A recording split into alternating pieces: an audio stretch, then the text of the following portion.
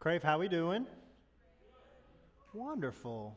It's so good to see you. Thanks for being here for part 2 of our series, I Have Questions. As you heard during the announcements, you submitted so many questions that we had to expand the series. We were just going to do last week and then answer all the questions this week. But there were a lot of really good questions that came in. And so in addition to tonight, we're going to continue to answer questions next week. So if you've still not submitted your question, you can do so. I saw one come through today, and so I'm looking forward to answering those. And I want you to hear me say right from the beginning tonight, maybe you forgot last week or you weren't here. I may not be able to perfectly answer all these questions. Sometimes the best answer we can give is, I don't know. But it's good to wrestle with these things. And what I would also say to you is if tonight, based on something that I say, if you come back and you go, I disagree with that, or I don't understand what you said, come see me. Continue to ask questions. You get in small groups tonight, and small groups may be a little bit shorter tonight, just enough time to kind of check in. But if you still have questions, some follow-up pieces tonight, by all means ask those things. Take notes tonight. Pull out your phone, jot it down in your notes app or your journal, your Bible, whatever you have with you tonight. But before we even dive in, we're going to answer 22 questions tonight, I hope.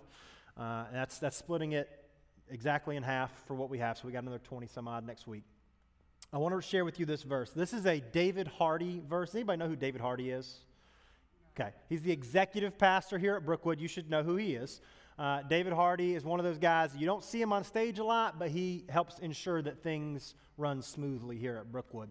And anytime we get together and meet, he shares this verse with us. It comes from 1 Corinthians 1:10. It says, I appeal to you, dear brothers and sisters, by the authority of our Lord Jesus Christ, to live in harmony with each other. Let there be no divisions in the church. Rather, be of one mind, united in thought and purpose. Be united in thought and purpose. We may not agree on everything tonight, and that's okay. What I hope we can agree on is Jesus Christ is God. He gave his life for us. He's coming back that we can be where he is forever. Some of the stuff we'll talk about tonight is what I call closed-hand theology. There's no room for wiggle. There's not. Jesus being God, there's no room to wiggle. Some of this other stuff you go, I don't know, it could be this way, it could be that way. So you have to use some judgment and think through it. Okay, we're going to jump into question 1, and we'll just put every question on the screen. And as you see these, please know, I took these verbatim. So if they came in on an index card and I couldn't read your handwriting, sorry. And if it came in off of our Instagram, I just copied and pasted. So, question 1, is it okay if you've never gone through a point in life where you've doubted God? The answer to that is absolutely. That's awesome. You may be a person of tremendous faith, and it doesn't mean anything bad about you. What I would say to you, if you ask this tonight, or if you also wonder this, know that circumstances may come at some point in your life where you will doubt.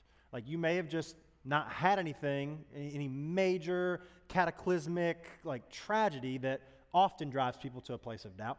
So what I would say to you is continue to strengthen your faith. It's wonderful if you've not been in that place. And if I inadvertently last week was like, well, everybody doubts. No, maybe you haven't. And maybe you just have the gift of faith. That's awesome. So there's that. Question 2. How do you know if an author or source lines up with God or the Bible? 1, you have to know what the Bible says, right? Like, if you're going to know, does this match what the Bible says? You have to know what the Bible says. How do you do that? Read your Bible. Get in there. Even if you're like, I don't love to read, download the Bible app. It will read it to you. And depending on the translation, it'll read it with some dramatic effect. You guys ever do that? You know what I'm talking about? Go listen to Psalm 51 if you want in the New Living. They've got some violins behind it. Like, it's good. It's good. So you got to know what the Bible says. That's number 1. Number 2, research for yourself. Do not accept at face value just because if I tell you or Pastor Perry tells you, your mom, your small group leader, do the research yourself. Go and find out, okay, who is this person? What are they saying? And how does this match up with the Bible? I'll share with you a verse, if you're taking notes, if you're keeping track. Acts 17:11. Paul is commending the Bereans because, Paul did, but Acts was not written by Paul. Acts 17:11 says this, the people of Berea, not 20 minutes away, okay, it's not it's not that. The people of Berea were more open-minded than those in Thessalonica, and they listened eagerly to Paul's message, and they searched the scriptures day after day to see if Paul and Silas were telling the truth. This is Paul. He wrote most of the New Testament.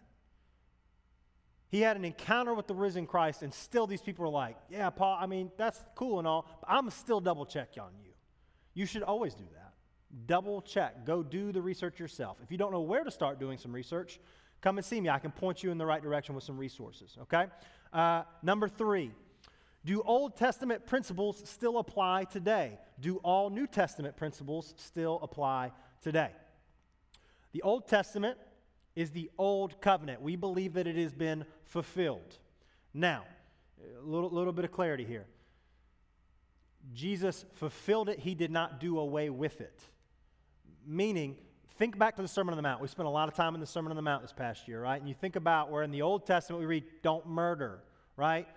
Or don't commit adultery. Jesus does not come in the New Testament and say, well, those things don't apply anymore. What does he do? He actually gives further understanding and says, well, yeah, don't actually take someone's life, but also the attitude of your heart, right? Yes, don't sleep with someone you're not married to. More on that in the late teens on our questions tonight.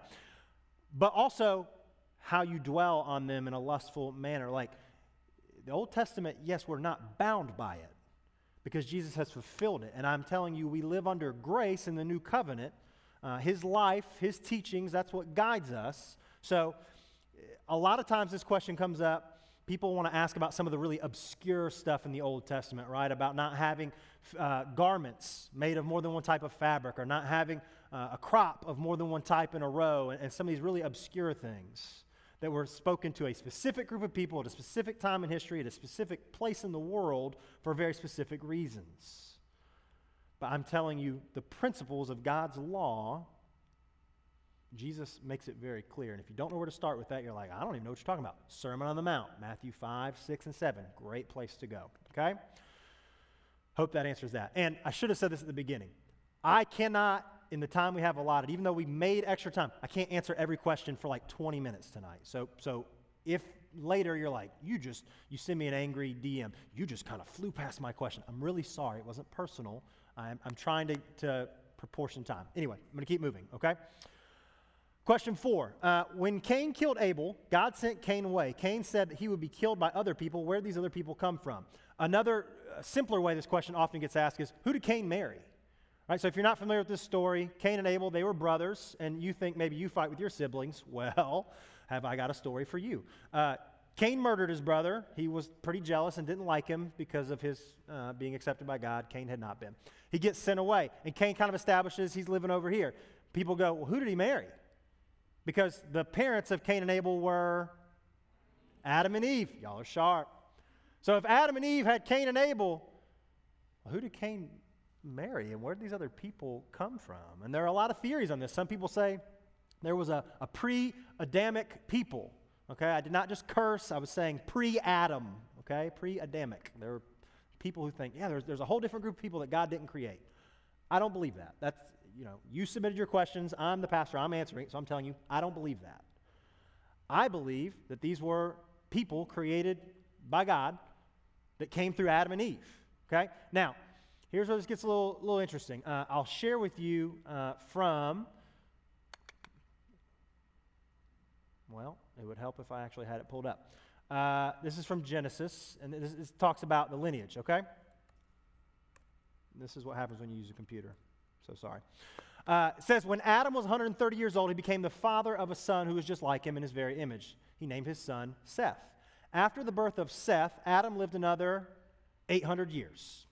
And he had other sons and daughters. Adam lived 930 years, and then he died. So how many kids did Adam and Eve have? Yeah, a lot. A lot. We don't know. The Bible doesn't say exactly how many, but a lot. But Jewish tradition, now this is not the Bible, this is, you do some research and you see what Jewish tradition holds, that Adam had 33 sons and 23 daughters. Therefore, there could have been a lot of other people at this point. The conservative estimate from some scholars is that there were some 32,000 people. Yes, I heard that in the back. That were on the planet at this point, that all came from Adam and Eve. Now, we're looking at this and we go, well, that's weird. So you're saying that they would have had to have been related? Yes. Now, what the Bible explicitly condemns is incest. And in that time, it was defined between a mother and a son. They could not be together, right? Or a father and a daughter. And we're all kind of going, yeah, that's pretty gross. Cousins, at the beginning, it would have even been sisters, brothers. And again, I know we're sitting here today going, that's pretty gross. I'm just answering the question for you honestly. I'm not going to lie to you. This is what I believe the answer is, okay? I got to move on because this is only question 4 and there's so many more to go. Question 5, I love this one. Did God create other planets too? Yes. Question 6, no. Let's go back to 5. I think what the person asking this meant, and hear me say this, person who asked this, I'm not making fun of you, it's a great question. Because I think the spirit of this question is, did God create other inhabited planets, right? Are there aliens? And of course, we all know the answer is. That was a trick. I just wanted to see what everybody would say. Yeah, a lot of people said yes, so we'll say yes. No, I don't know. Did God create other inhabited planets? Maybe. I don't know. Jesus did say, and you can write this down, John 10:16, he said, I have sheep not of this fold. Probably didn't mean aliens. That's really bad hermeneutics. That's a really bad North Greenville joke. I'm sorry. But I don't know. Maybe. Who? Just show of hands if you're confident. Who thinks there are aliens? I'm just curious. Yeah, okay. Cool with that. Who thinks there's no way? Who thinks, please God, don't let there be aliens because I've seen too many alien movies? Okay, that's good too. Yeah, same. Okay, question 6. What does amen mean? This is a great question. It means so be it. So if you're like, why do we say this at the end of our prayers? It just means may it be so. Hear me say this. There's no gender piece attached here, okay? You probably saw somebody on TV at the end of their prayer in an effort to be politically correct said amen and a women. And, I want to applaud his efforts to include everyone, but it's not a men or women thing. It's you're misunderstanding language. So it just means so be it. Everybody good there? Is that okay? I'm not making fun of the person who did that. It's not a thing. Okay, question 7. What is the line between don't fear because God will protect me and I don't need to worry about wearing a mask or COVID because God has got me? All right, I think reading between the lines here, the question is, what's the line between don't worry about stuff because God will protect me and take some steps? Because this kind of seems to be asking from both sides. I just want to share with you Proverbs 3:21. This is a great verse. I would jot this down. Proverbs 3:21 says, my child, don't lose sight of common sense and discernment. Hang on to them, for they will refresh your soul. They are like jewels on a necklace. Another way I've heard this question asked is, if I go like lay down in traffic, will God protect me? Or if I jump off a high building, will he protect me? And what I would say to you is, we see Satan tempt Jesus with that, right? In Matthew 4, hey, jump off the building, God will protect you. And Jesus rebukes Satan, and I'm saying to all of us, we need to practice common sense. And this is not me passing judgment or making a political statement about masks or COVID or any of that. What I'm saying to you is, you have common sense. So do some research and figure out what you should do that's smart and what you feel comfortable with in life. Yes, we trust God to protect us. We also don't do stupid things to unnecessarily endanger ourselves. So if you decide you're going to go hop the fence and just sprint with your eyes closed across the interstate down there, and God will protect you, guess what's probably going to happen to you? Yeah, you're going to get pancaked out there on the interstate. Because that's not smart. Use some common sense. Everybody, are you tracking with me? It's hard to get feedback. Everybody good with that? Okay, cool. Exodus 8. Why did God want to kill Moses at one point in Exodus? Did you guys know this? Did you guys know that God wanted to kill Moses? Yeah. So this is in Exodus 4, 24 through 26. It says that on the way to Egypt, at a place where Moses and his family stopped for the night, the Lord confronted him and was about to kill him. Well, that seems weird. Isn't God love? And wasn't Moses his servant? What's going on here? Moses' son had not been circumcised, and God had given this as the instruction for identifying as his people, and it hadn't been done. Now, why hadn't it been done? We don't know. Some scholars speculate that his wife was very adamantly opposed to it. I'm telling you, maybe Moses was like, I don't want to do that to my kid. We don't know, but what we do know is God's about to kill Moses, and at that point his wife, and confession, I don't know how to pronounce this perfectly, Zipporah, she took a flint knife, she circumcised her son, and that was that. God didn't kill Moses. So why? Disobedience. And if you actually study Moses' whole life, Moses was very faithful in a lot of ways and not so faithful in some other ways. And I would tell you, God was probably frustrated with that on a number of occasions. But on this particular occasion, that's what happened. Okay? Question 9. This is a scenario question. There's a man on an island who has never heard of God. Will he go to heaven or hell? What about aborted babies who never even get a chance to hear about God? Was that baby's purpose to die early in order to change someone's life? You get a little choked up reading that second half. That's tough. Let me deal with the first part first, okay? This scenario of a man on an island or someone in a jungle, they never hear the gospel. What's going to happen to them when they die? I'll tell you why this question gets asked a lot, I think. I think people are uncomfortable with the answer. I'm telling you, I believe that person on the island, that person in the jungle, I believe they are accountable. I do.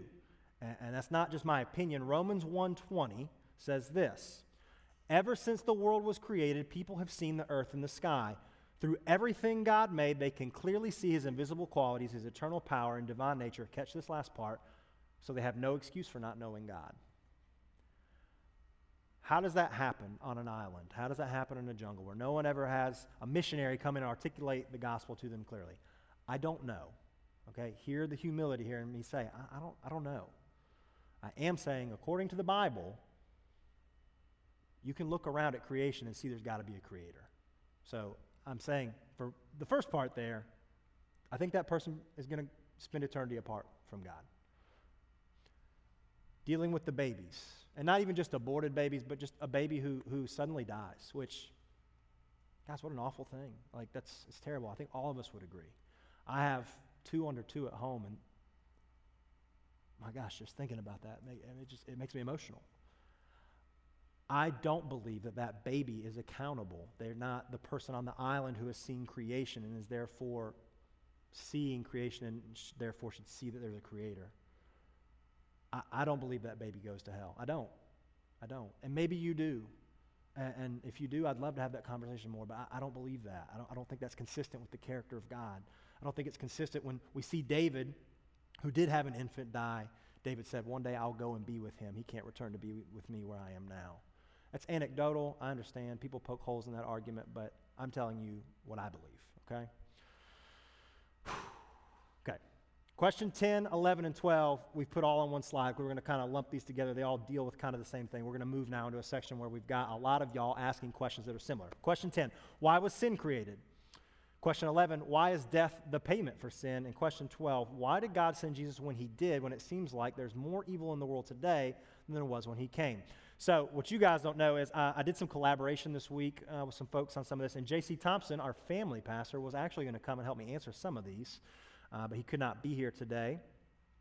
But in J.C.'s notes that he sent me back, he said, question 10 is the most difficult question to answer of all the ones submitted. So for whoever asked this, congratulations, you stumped me and J.C. The answer is, I don't know. I believe God allowed it to exist. I think you can go into this whole line of thinking of if we were never given the option to walk away from God, and you get into this whole conversation about free will, and we could go down that road for an hour. I'm telling you, question 10, that's a tough one. Why is death the payment for sin? Because God said so. I know that's such an infuriating answer, right? Raise your hand if you've ever been given that from your parents. Because I said so. Anybody? Okay. Keep your hands up if that just makes you want to punch a wall. Anybody? Okay, good. This is the safe place. We're honest, okay? Hate that. Hate it so much because I said so. And yet, God is the one who gets to decide these things because he's God. Hebrews 9:22 says, according to the law of Moses, nearly everything was purified with blood. Without the shedding of blood, there's no forgiveness. Why did God ordain it this way? I'll try to take a stab and say, I think if you look back at the Old Testament and all the sacrificial systems with the animals, and we think about Jesus sacrificing his life and his blood, guys, that's a serious payment for a serious situation. If you could just write sin off by writing a $10 check, most of you are like, what's a check? That's a whole separate conversation. I'm old. But there's a serious payment for a serious transgression, if that makes sense. And as far as why God sent Jesus when he did, why did he come to earth some 2,000 years ago? I don't know. I have no idea. I think that's a great question, and you should definitely ask God. It seems like things are worse now than when he came. To that, I would say, I don't know. I don't think that's probably true. I think we have a greater awareness of the evil in the world because we're more connected than we've ever been, but Ecclesiastes 1:9 says there's nothing new under the sun. People were selfish, people were engaging in all manner of sin 2,000 years ago, and they're still doing it today. So why then? I don't know. If you ask Jesus one day when we get there, come let me know. I would love to know. Question 13, 14, and 15.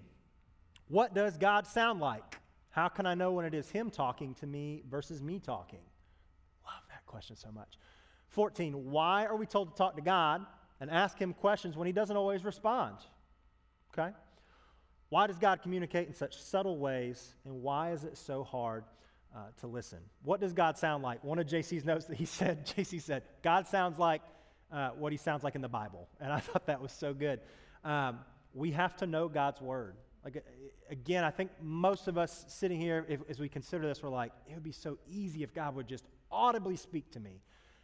But the problem is that happened in the Bible and people ignored it and didn't listen. And we have something that those people didn't have. We have the recorded word of God. What does God sound like? He sounds like what's in this book.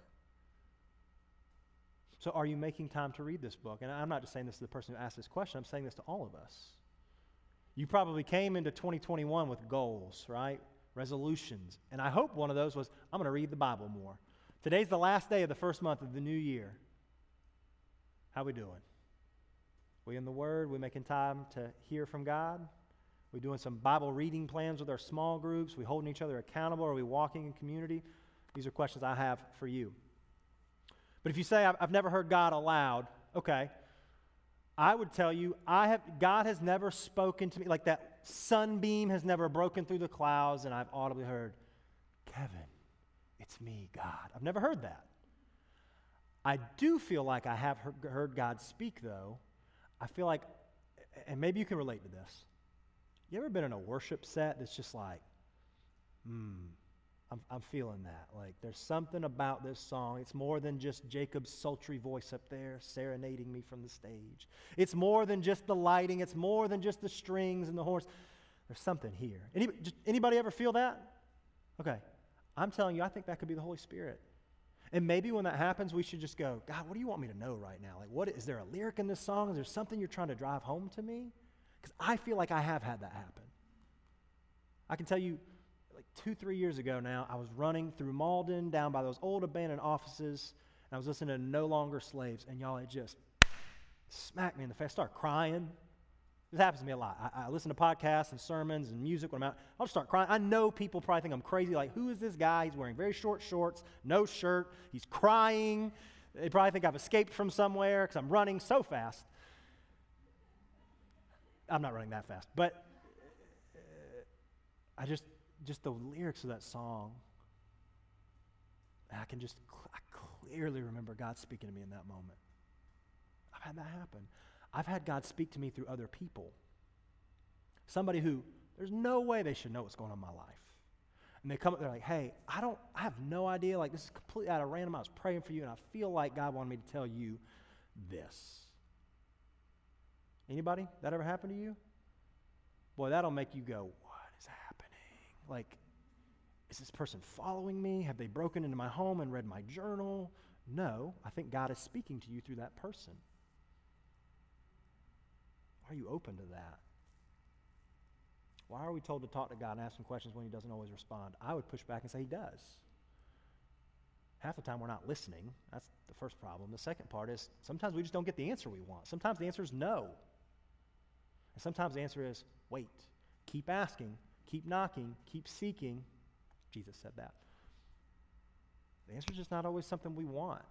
And if you ask this, and again, one person submitted this, but probably all of us have felt this, don't give up.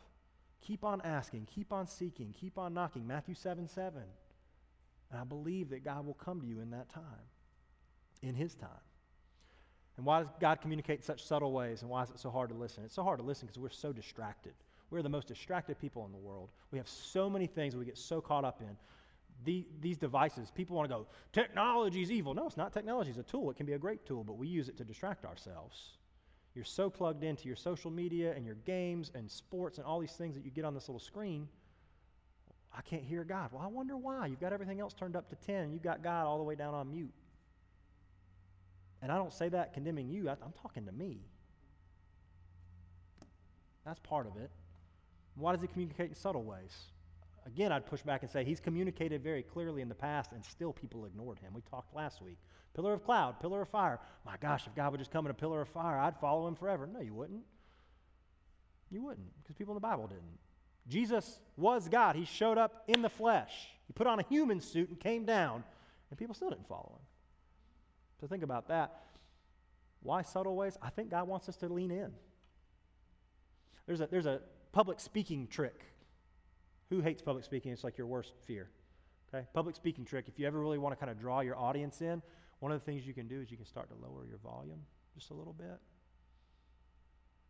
And what it will cause people to do, even if they don't physically do it, it causes them to kind of lean in like, wait, I feel like I'm going to miss this. Now, this is my life. If I could have one superpower, it would be to turn on subtitles so I could hear what you're saying. And this is even pre-masks. Like, I can't hear. I struggle. We watch Netflix at home, subtitles. Hulu, subtitles, always. But I lean in. Maybe you need to lean in. I think about 1 Kings 19. Go read that. That's your homework, 1 Kings 19. God spoke in a gentle whisper instead of these big, loud, powerful ways. One last thing as far as God hearing our prayers. I do believe God hears our prayers. And yet, I would say to you, sometimes we have unconfessed sin in our life that prevents us from having right relationship with God. People will come to me and go, I can't hear from God. I don't know what's going on. I'm going to ask something like this. Hey, is there unconfessed sin in your life?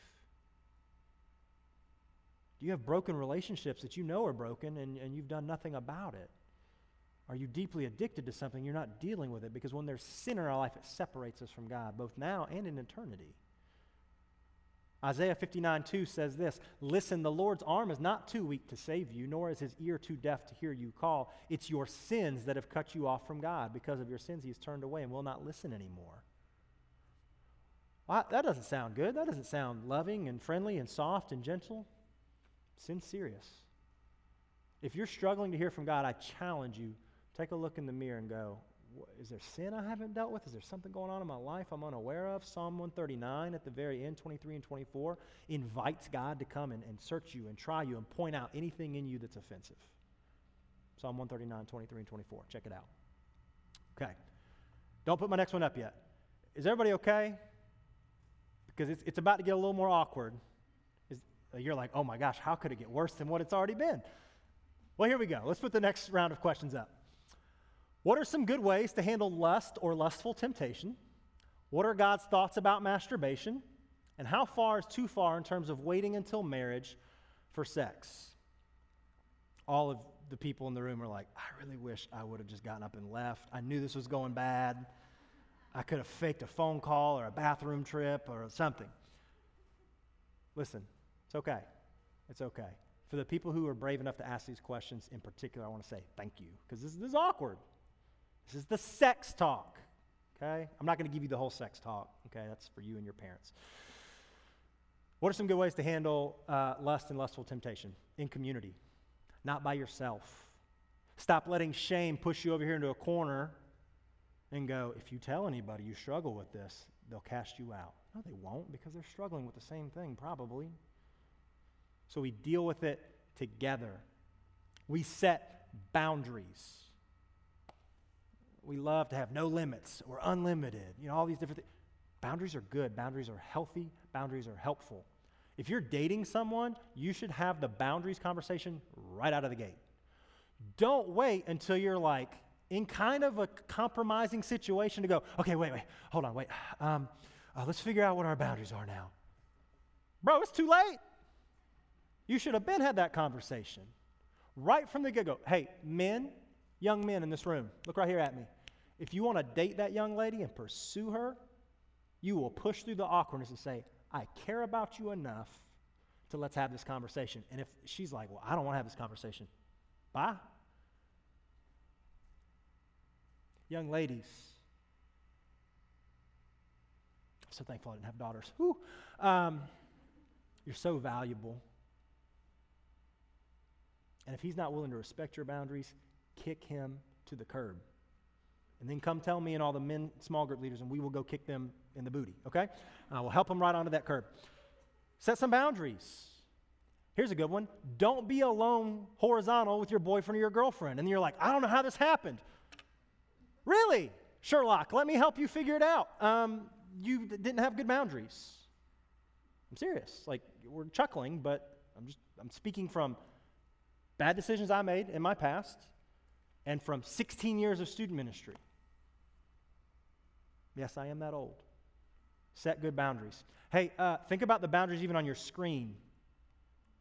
If you put garbage into your life, garbage is going to manifest and come out. This is the age-old, oh, Kevin, I don't listen to the words of the song. I just like the beat. But I don't know why I curse like a sailor. I do. You're putting garbage in, garbage is going to come out. If you're watching all these movies and shows and it's just full of people who are half naked and they're crawling all over each other, I don't know why I think about this so much. I do. You're putting garbage in and garbage is going to come out. Oh my gosh, what am I supposed to watch? PBS? Yeah, bro, Arthur, let's go. Wishbone, what's the story Wishbone? Is Wishbone still a thing? Does anybody know what I'm talking about? Okay, the adults in the room, that makes me feel good. Some of y'all are like, what is PBS? I don't know. Hey, maybe it's time to consider what you're watching. That'll help you with some of this lust. You're taking all that stuff in. What are God's thoughts on masturbation? Well, the Bible doesn't explicitly say, Kevin, so how could you authoritatively say what? I'll tell you. Jesus specifically says that we should stay away from sexual immorality. Now, if you're interested in the language, we could get more into that. The word is porneia. Anybody have any idea what word we get from our language from the root word there, porneia? Guesses? Porn, yes. But it doesn't just mean looking at images on the internet or a magazine or whatever. Porneia, in the Greek, if you were to go back and look, is anything sexual outside of the bounds of marriage as defined between one man and one woman. Yes, I said that, and yes, we're going to talk more about that in just a moment. But anything beyond that is not good. It is not in line with God's will. Well, but nobody's getting hurt. How many times have you told yourself that? And not even just like masturbation. Well, nobody's getting hurt. It's just me. It's not true. It's a lie we tell ourselves. What are you thinking about when you're doing that? Well, I'm not looking at anything. Maybe not. Are you calling up mental images? Where's your heart at in that? Do you feel like you can honestly say there's not lust in your heart? Because Jesus says lust in your heart is the same thing as going out and having sex with somebody you're not married to.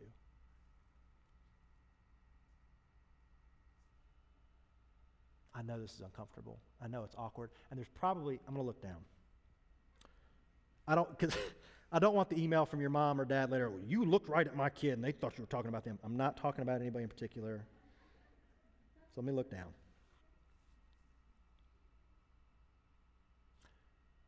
Somebody sitting here, even as I've been covering this topic, you feel so ashamed. You feel attacked. And you feel like, I'm never coming back here because I've already crossed a line that I can't uncross.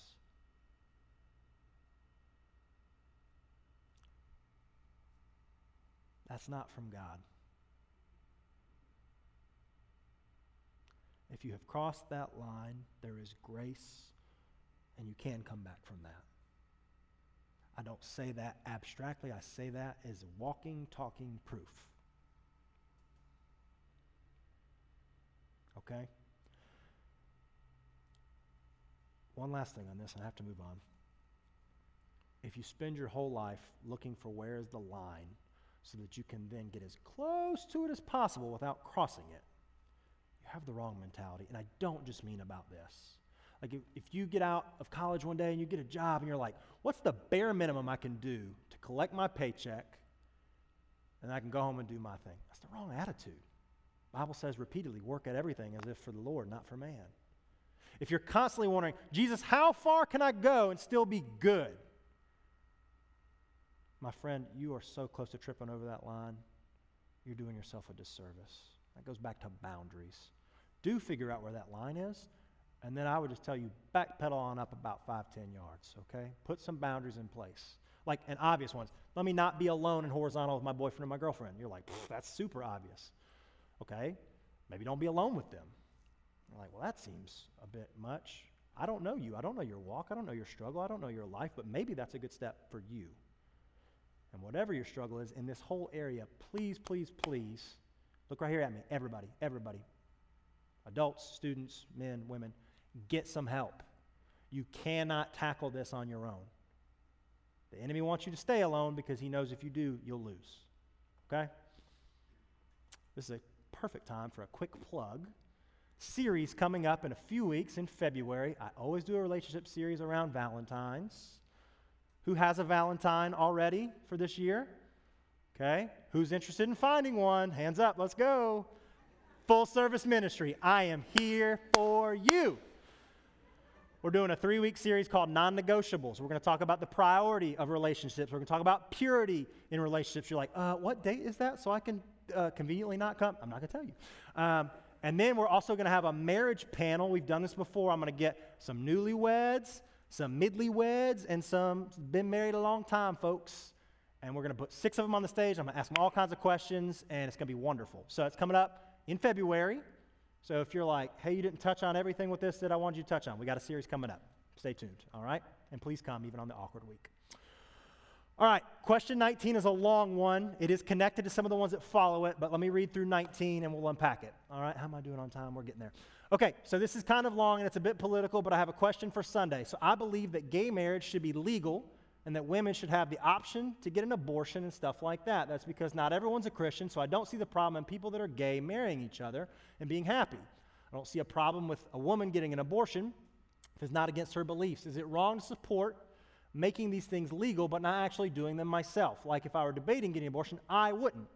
And if my friend was asking me, I would say that she shouldn't. But I think it should be an option because I can't make that decision for everybody. To the person who submitted this question, thank you for asking a very difficult, awkward question. And again, we just came out of awkward. You're like, oh my gosh, did you purposely put these in increasing order of awkwardness? Yes, I did that.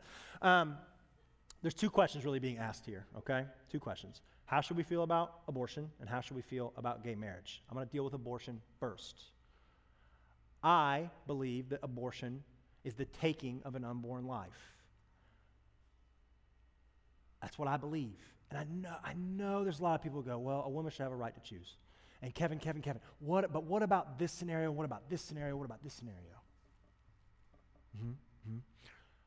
I believe that unborn babies are the most defenseless human beings in the world. And yes, I do believe they're human beings.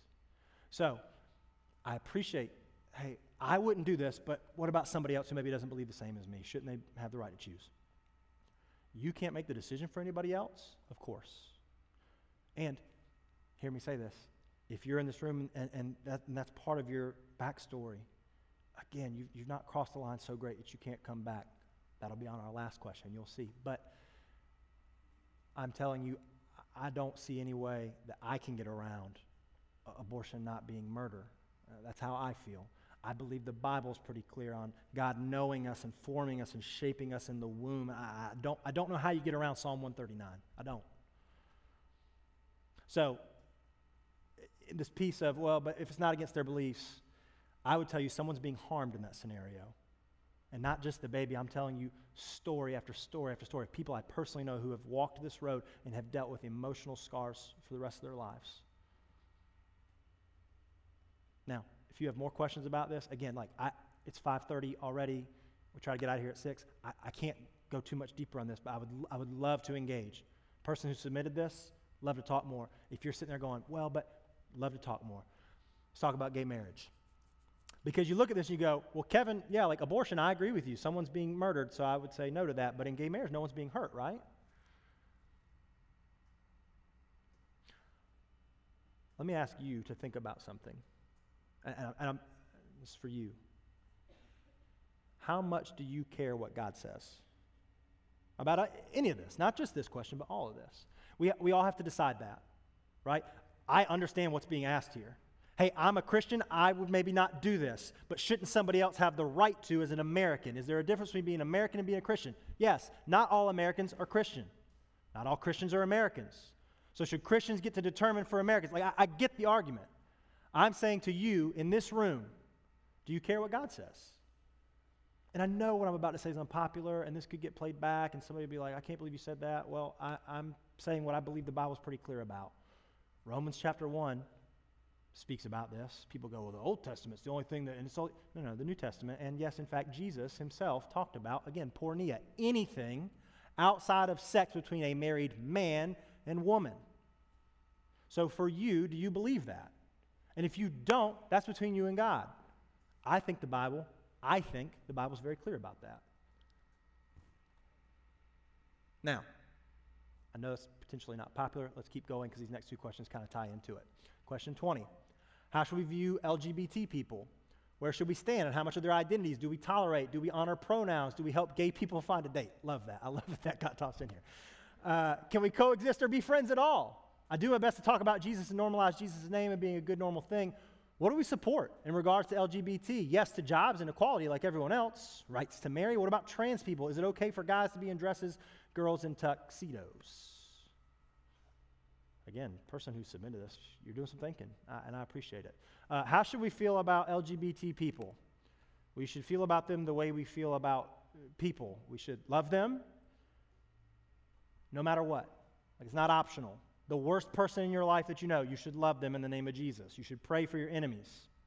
People who take actions that you disagree with, we love them, even if it means we don't agree with their lifestyle choice.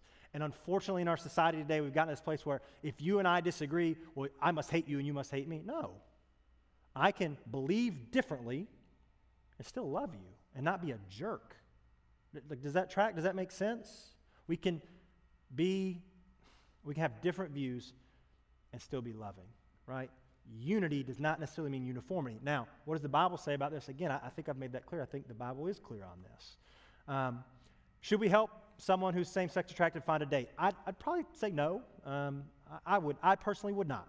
Jobs and equality as human beings? Yes, because that's not something that we, as the church, get to dictate. That's the government. And so, yes, they should be able to have a job. Now, would I hire someone who's in that lifestyle to come and be on this stage? No, we would not. But as a human being, yes. And let me make that clear, because I know this is tricky. I would no more hire a same-sex attracted person who's living in that lifestyle than I would hire somebody who's same-sex attracted and they're sleeping with somebody that's not their spouse. Does that make sense? I just would not do it. I wouldn't do it. I believe both of those sins equally separate us from God. What about trans people? And again, the T in the LGBT is a part of that.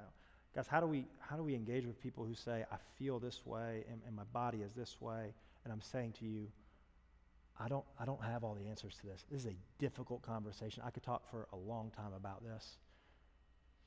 The best advice I can give you is build a relationship with somebody. If you're out there trying to talk at somebody, it's very different than talking with someone. You see that? Talking at someone is aggressive. There's not a relationship. Talking with someone implies that you've listened to them, that you've gotten to know their life, and you've earned that right to be heard. Okay? Be very careful that you go out from this place and attack people for their stances on things. Be someone who can love. Cross-dressing. I would probably lump a lot of that in here. It's not something I've ever really dealt with, if I'm honest. Can I give you two resources on this real quick? If you want to read more about some of these things, there's a pastor up in North Carolina. His name's Kevin DeYoung. Great name, all right? He lives in the wrong Carolina, but that's okay. He wrote a book called What Does the Bible Really Teach About Homosexuality? Kevin DeYoung, What Does the Bible Really Teach About Homosexuality? The book is no thicker than my phone. Okay, it's a short, quick read. It's a good read. There's another book written by a man named Sam Allberry, 2 L's, Sam Allberry. It's called Is God Anti-Gay? And Other Questions About Homosexuality, the Bible, and Same-Sex Attraction. Sam Allberry is himself same-sex attracted, and he's a pastor over in England. You're like, well, that doesn't compute. I'm making the distinction between someone who is living a homosexual lifestyle and someone who is same-sex attracted and says, I know this is not in line with God's will, therefore I will submit and surrender to his leading. Well, God wouldn't want me to not be who I am, right? He wouldn't want me to sacrifice. No, absolutely he would. We're called all of us, no matter our temptation or our struggle, to set aside our way and follow Christ. You read about that in Matthew 16, okay? Last one, can you be a homosexual and a Christian? I kind of jumped the gun and got into that. What I would say is there's a distinction between same-sex attractiveness and being a person who's practicing a homosexual lifestyle. Believe it or not, there's probably somebody in this room who's same-sex attracted. Oh my gosh. Hey, where would we want that person to be other than here? I hope Crave is a loving place that we can point to the gospel and point to Jesus. Not acting on homosexual attraction, I would say, requires discipline and surrender to Christ the same way not acting on heterosexual attraction is. If you got a boyfriend or a girlfriend or just a guy or a girl you think's real cute and you want to get with them in that way, but you go, I follow Jesus, so I don't do that. I'm just saying. An active, persisting rebellion against God, any sin, is something that I would say makes you not a Christian. And I'm not talking about you struggle with something over and over. I'm talking about I'm willfully choosing to do this. I'm walking away from God. I know what he says about this. I don't care. I'm going to do my own thing. One of the most frustrating conversations I've ever had was with a buddy of mine who he was engaged in some stuff that he knew he shouldn't be. And I said to him after like 45 minutes, hey, dude, do you care what God says about this? And he looked at me and said, honestly, no. I know what God says, and I'm doing it anyway. And I said, okay, I really don't know what else to say to you. I'll pray for you. I don't think you can live in consistent, persisting, intentional rebellion and consider yourself a Christian. It doesn't matter that you walked an aisle one time when you were 12 or you got emotional that one night at camp, everybody was emotional. That's not what makes you a Christian. Submitting and surrendering to Christ every day makes you a Christ follower. Okay? Last one, and we're almost out of time. Question 22. What are deal breakers for God? Here's the good news. Literally nothing we've talked about tonight. None of this stuff that we've talked about tonight is a deal breaker for God. Now, there is one. You're like, oh no, crap, I probably did it. No. Mark 3, 28 through 30 is this passage that people have pored over for years and years. And if I told you I could perfectly explain it to you, I can't. Mark 3, 28 through 30 says, I tell you the truth, all sin and blasphemy can be forgiven, but anyone who blasphemes the Holy Spirit will never be forgiven. This is a sin with eternal consequences. That's Jesus speaking. This is a sin with eternal consequences. So what does it mean to blaspheme the Holy Spirit? You can go home and Google this. What's the unpardonable sin? You can get deep into the weird places of the internet. Be cautious, right? Find good sources. But a lot of very smart people agree that what this means is that persisting rebellion to never accept the Holy Spirit. Meaning, when you die, there's not this second chance when you stand in front of, hey, Jesus, oh, snap, you are real? Okay, cool, I'm in. Nope. No, because then you have committed this offense, which is you've rejected the Holy Spirit, you've hardened your heart, and you've decided, I'm out. I've heard pastors say it this way, God will always give you what you want. Hey, if you don't want anything to do with God, that's fine. He's going to give you that in this life and the next. So what's the deal breaker for God? Rejecting him forever. Period. If you've crossed any of these lines we've talked about tonight, it's not too late. You can come back. If literally everything I've said tonight has offended you, you're like, I cannot believe any of this, and take it to God. Have a conversation with him. Have a conversation in your small group. Come see me. Dude, blast me. I'm fine with that. I can handle it. I've tried to honestly, faithfully answer from the Bible tonight. So if you have more questions, you can come. But what I want you to hear me say at the end of this week, and we'll talk about it next week, is God loves you. You, not just the person beside you, not just the person who can sing all the songs with their eyes closed because they're so holy they know all the lyrics. You. Not just the person who has already read through the Bible in a year in the first month. Okay, we all know that person. You're like, geez, how'd they do it? I don't know. God loves you, and he sent Jesus to die to pay the penalty for your sins. Why death had to be the penalty? Again, I'm telling you because I think our sins are that serious. He loves you. He wants relationship with you. Nothing you've done is so bad that he can't forgive you if you're willing to come honestly, submit and surrender to his lordship. Okay? I want to pray for us, and I'll tell you what we're going to do from there. God, thank you. Thank you for the brave young men and women who asked these questions this week. I pray, God, that you would take my feeble attempts, my weak and probably all over the place attempts to answer these questions, and I pray you would just pour out your Holy Spirit on top of it, that you would provide clarity and wisdom and understanding and a desire to know you more. God, help us to never forget that questions are not a bad thing, especially when they're driving us closer to you. And I pray that every single person in this room, small group leaders, seniors, juniors, sophomore, freshmen, we would all understand that you love us and you are for us, not against us. Thank you for the gift of your Son, Jesus, in whose name we pray. Amen.